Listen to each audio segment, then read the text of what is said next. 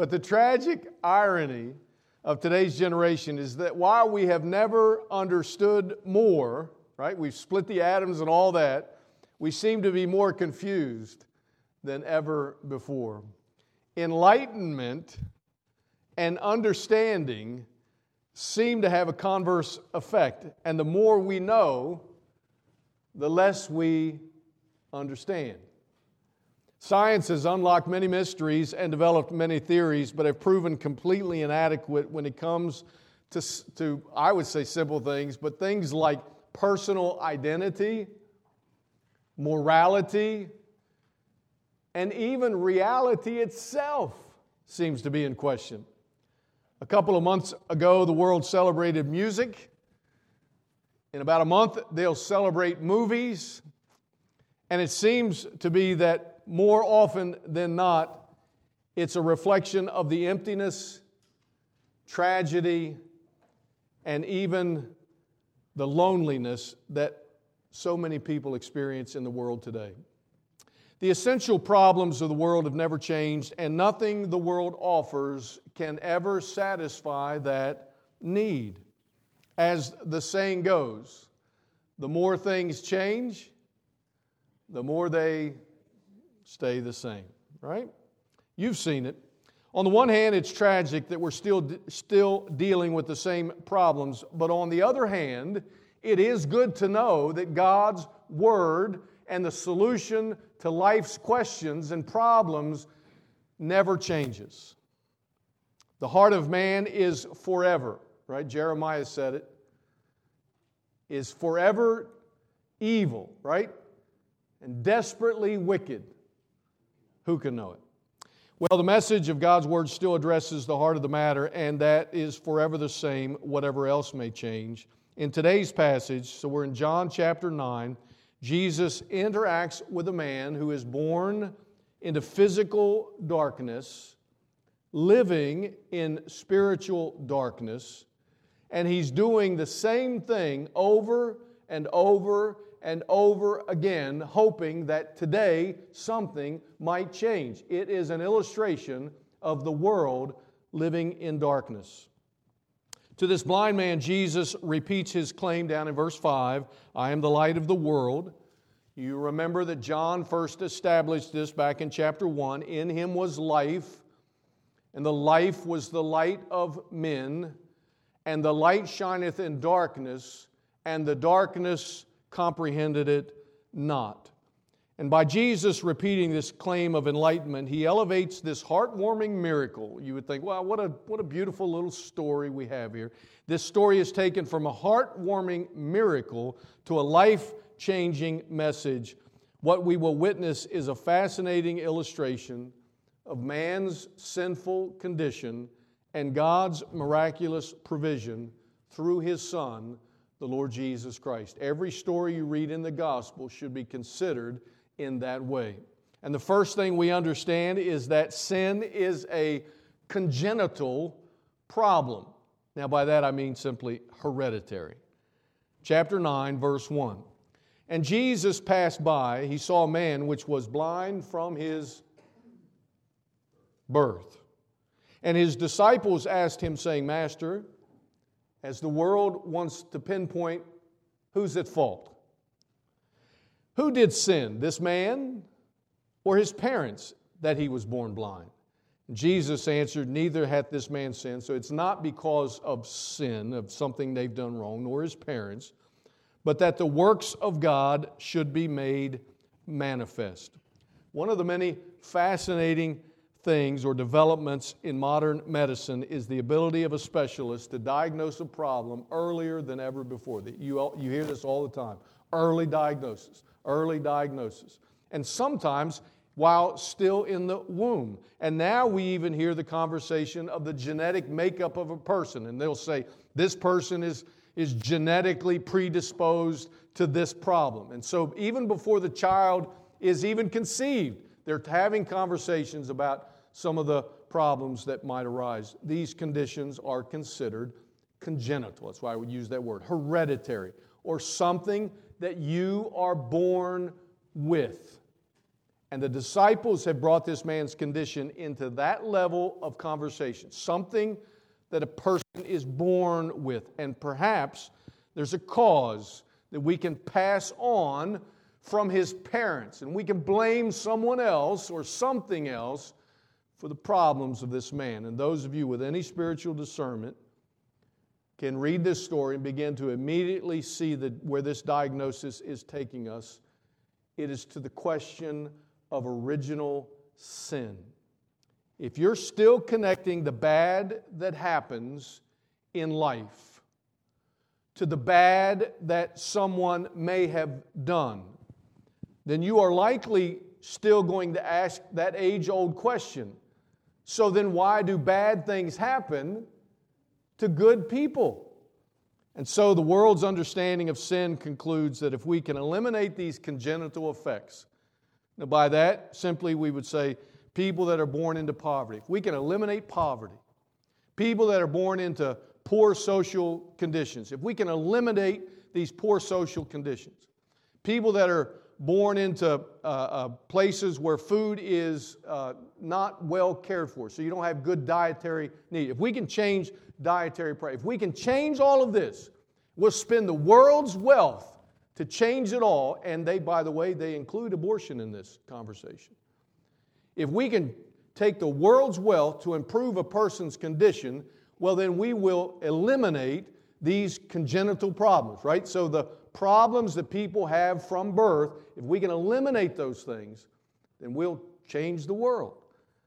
But Jesus takes the conversation from one of this sort of single-dimensional focus, when you say it's, well, this for that, and he applies the effect of sin to the world, which is in general decline because of sin, and no medicine, no money, no human effort can change that fact. God is in no way the cause of sin. God is in no way the cause of sickness and death. But it is, you will see, to the glory of God, verse 3, that God's power might be made manifest. It is to the glory of God that His work to conquer sin and death might be made manifest. Man is born into sin, and to bring it into a sort of spiritual context, we are not born blind because we have sinned, but we are sinners because we are born blind. There is original sin, and because of that blindness, we will sin. For the born blind condition of man, there is an urgent need. Verse 4, I must work, and your translation may say it differently. We'll come back to this phrase. But I must work the works of Him that sent me. So Jesus, they're attributing, obviously, to Him saying this, so the work that He must do, while it is day, the night cometh, when no man can work. And Jesus seems less interested in discussing the past history of this man and more concerned with applying the solution to the symptom and solving the root problem. By the way, may I just say, I am really glad for that. I am glad that God is not interested in having a conversation about my past or your past or the past of somebody else that may be living in sin, but He's more concerned with the present, right here, right now. Do you understand what He has done to save the sinner? It's not based upon your past life, goodness or badness. Not a word. It's not based upon that, but what you believe about Him. The question of the disciples is the same conversation we hear in the world today. It typically concludes with something of blame. Can we blame the parents? Can we blame the conditions of health and wellness without any consideration of the root problem? And so we legislate, legalize, and leverage the world's wealth to improve a person's condition, and we only end up ever back where we started, right? You can change every other thing about the world, but if it doesn't reach their soul, we will always end up back where we started. That's why it concludes in Revelation chapter 3. They're still wretched and miserable and poor and blind. The work of God is not to make you healthy, wealthy, and wise. I don't care what some television preachers might tell you. But that's not the work of God. It's not to make you healthy, wealthy, and wise in this world. But James 5 says it is to convert the sinner and save the soul from eternal death. Now there's a subtle, but it is significant way that Jesus here involves each of us in this work. It's subtle, but it is significant. Your translation may improve upon it, but it still, I think, is going to miss a little bit of the intent. So when you see this, the verse starts out, I must work the works of him that sent me, right? You see it, the works. That's the way King James, so he says, I must. But it's followed by a plural verb, right? Works. And so they kind of complicate the phrase, I must work the works. In the English, we wouldn't say I works, but we would take the plural and we apply it to the noun and we say now, we work, right? We don't say I works, but it's plural, and so we would say we work.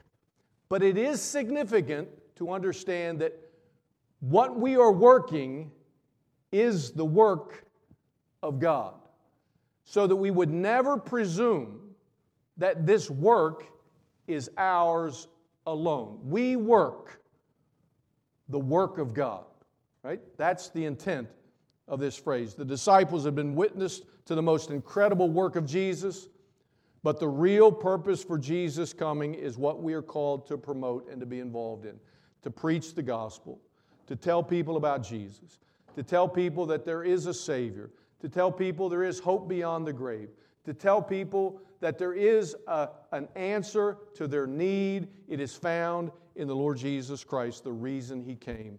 As Paul would later describe it in 1 Corinthians chapter 3, we are laborers together with God. We are laborers together with God. And then the urgency of the work is emphasized by the contrast Jesus makes here between night and day, the shortness of daylight. I no sooner get in my car to drive home and it's dark, right? This time of year, you have that sense of, in the summertime you can kind of say, well, when I get home I'm going to do, but now this time of year when I get home, I don't want to really go out and do anything, it's dark. And that's the sense, right? Before there was electricity, before there was round-the-clock, production in the places, to understand that we have to make opportunity while the light shines. Jesus is clearly establishing the urgency with which we must work and the seriousness of the condition that we must address. Now, I don't want to sound condemning, but I will at least raise the question. Have we become complacent in the comfort of our lives, and we've lost the urgency of this message? Do we spend more time complaining about the unfair circumstances we face, while the blind step off the edge and fall into a Christless eternity?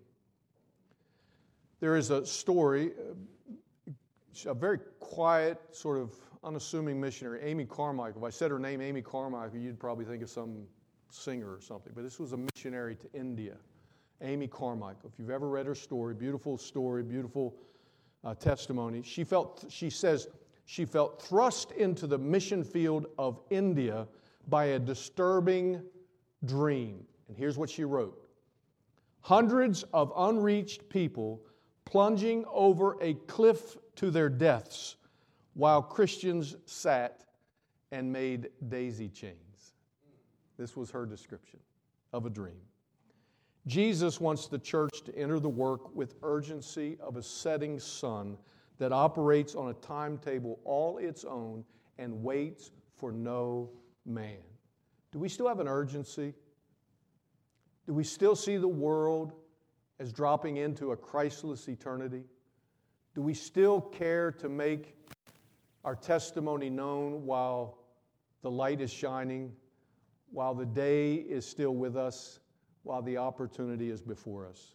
And to this unique, urgent problem, Jesus offers an equally unique solution. We go on with verse 5. As long as I'm in the world, Jesus says, I am the light of the world. And when he had thus spoken, he spat on the ground, made clay of the spittle, and he anointed the eyes of the blind man with clay. And we all say, that sounds gross.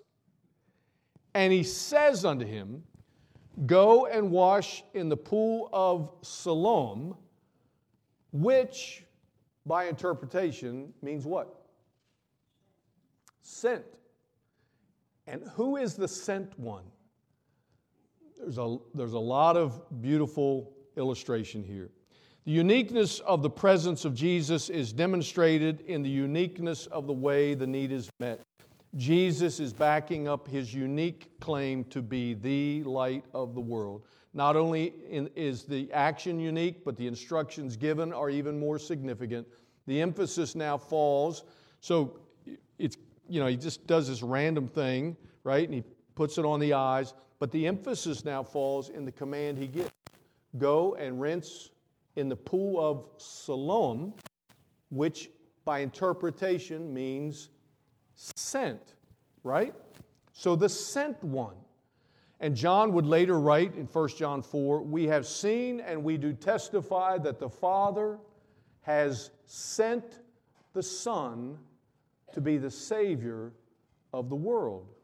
This man is now sent to go to the one who has been sent. So in all of this understanding of the gospel message, is sent now to be the testimony of the sent one, Jesus, the light of the world.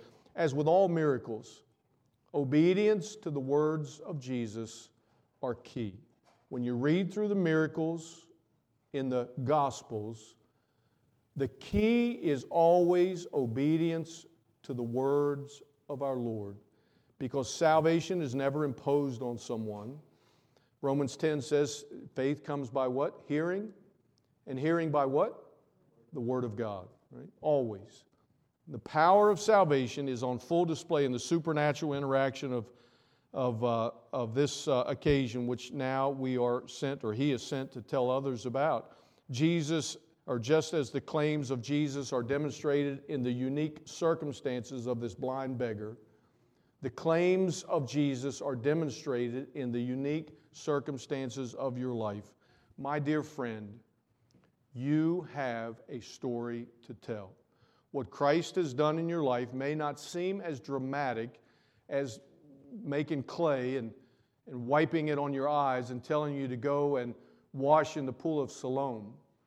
But it is a story that you will have to tell, just as this blind beggar, and you'll see the whole story unfold in just a moment.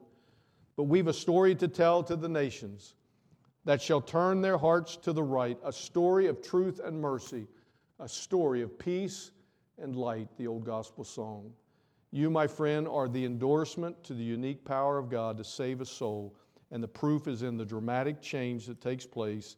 Verse 7 continues, so he went his way, therefore, washed, and came seeing. And the neighbors, therefore, and they which before had seen him that was blind, said, is not this he that sat and begged? And some said, this is he. Others said, it's like him. But he said, I'm he. Therefore said they unto him, how were thine eyes opened? And he answered and said, a man that is called Jesus made clay, anointed mine eyes, and said unto me, go to the pool of Siloam and wash. And I went and washed and received sight. And then said they unto him, where is he? He said, I don't know. And we'll come to the rest of the story quickly in a moment. The outcome could have hardly been more dramatic. You see it there in verse 7. It parallels there in verse 11 what he did. He went, he washed, and he came seeing. That's a simple message. Jesus demanded what may have seemed like a bizarre ritual, but one simple enough for anyone to understand. Everyone could hear it, understand it, and knew what was being asked of this man. Remember that the Gospels, in particular the Gospel of John, is all about the good news of salvation, and the interpretation of this story is simple. The instruction of the Gospel is to simply come to Jesus in faith, this sent one, believing that His blood can wash away my sins, nothing but the blood of Jesus. That's what He's setting us up to understand. It may seem strange, the gospel message. It may seem like it's foolish, but it is simple enough for everyone to believe. And it is simple enough that if you will simply follow what is said, you will see what the gospel says. To some, it is too simple to believe. To others, it is embarrassing. To some, it is even foolishness. The simple truth is expressed in the words of John Newton's famous song, which I think we might sing on Saturday. Amazing grace, how sweet the sound that saved a wretch like me. I once was lost, but now I'm found. Was blind, but now I see. When God works in a person's life, the effect will be as plain to see, and your testimony will be just as simple to declare. When God works in a person's life, people may question again and again and again. And if you read on down through the story, which I'm not going to read all the verses, but if you read on down through the interactions, people will question you. And they'll say, who do you think you are now? And what do you think has happened to you? And why do you. And I suppose they're arguing over, doctrinal things, maybe, like how many angels can sit on the head of a pin, or what about predestination and election, and all those things that people want to argue about. And that sounds, like they're just arguing about all of these things. And then you get down to verse 25. And there's the simple answer.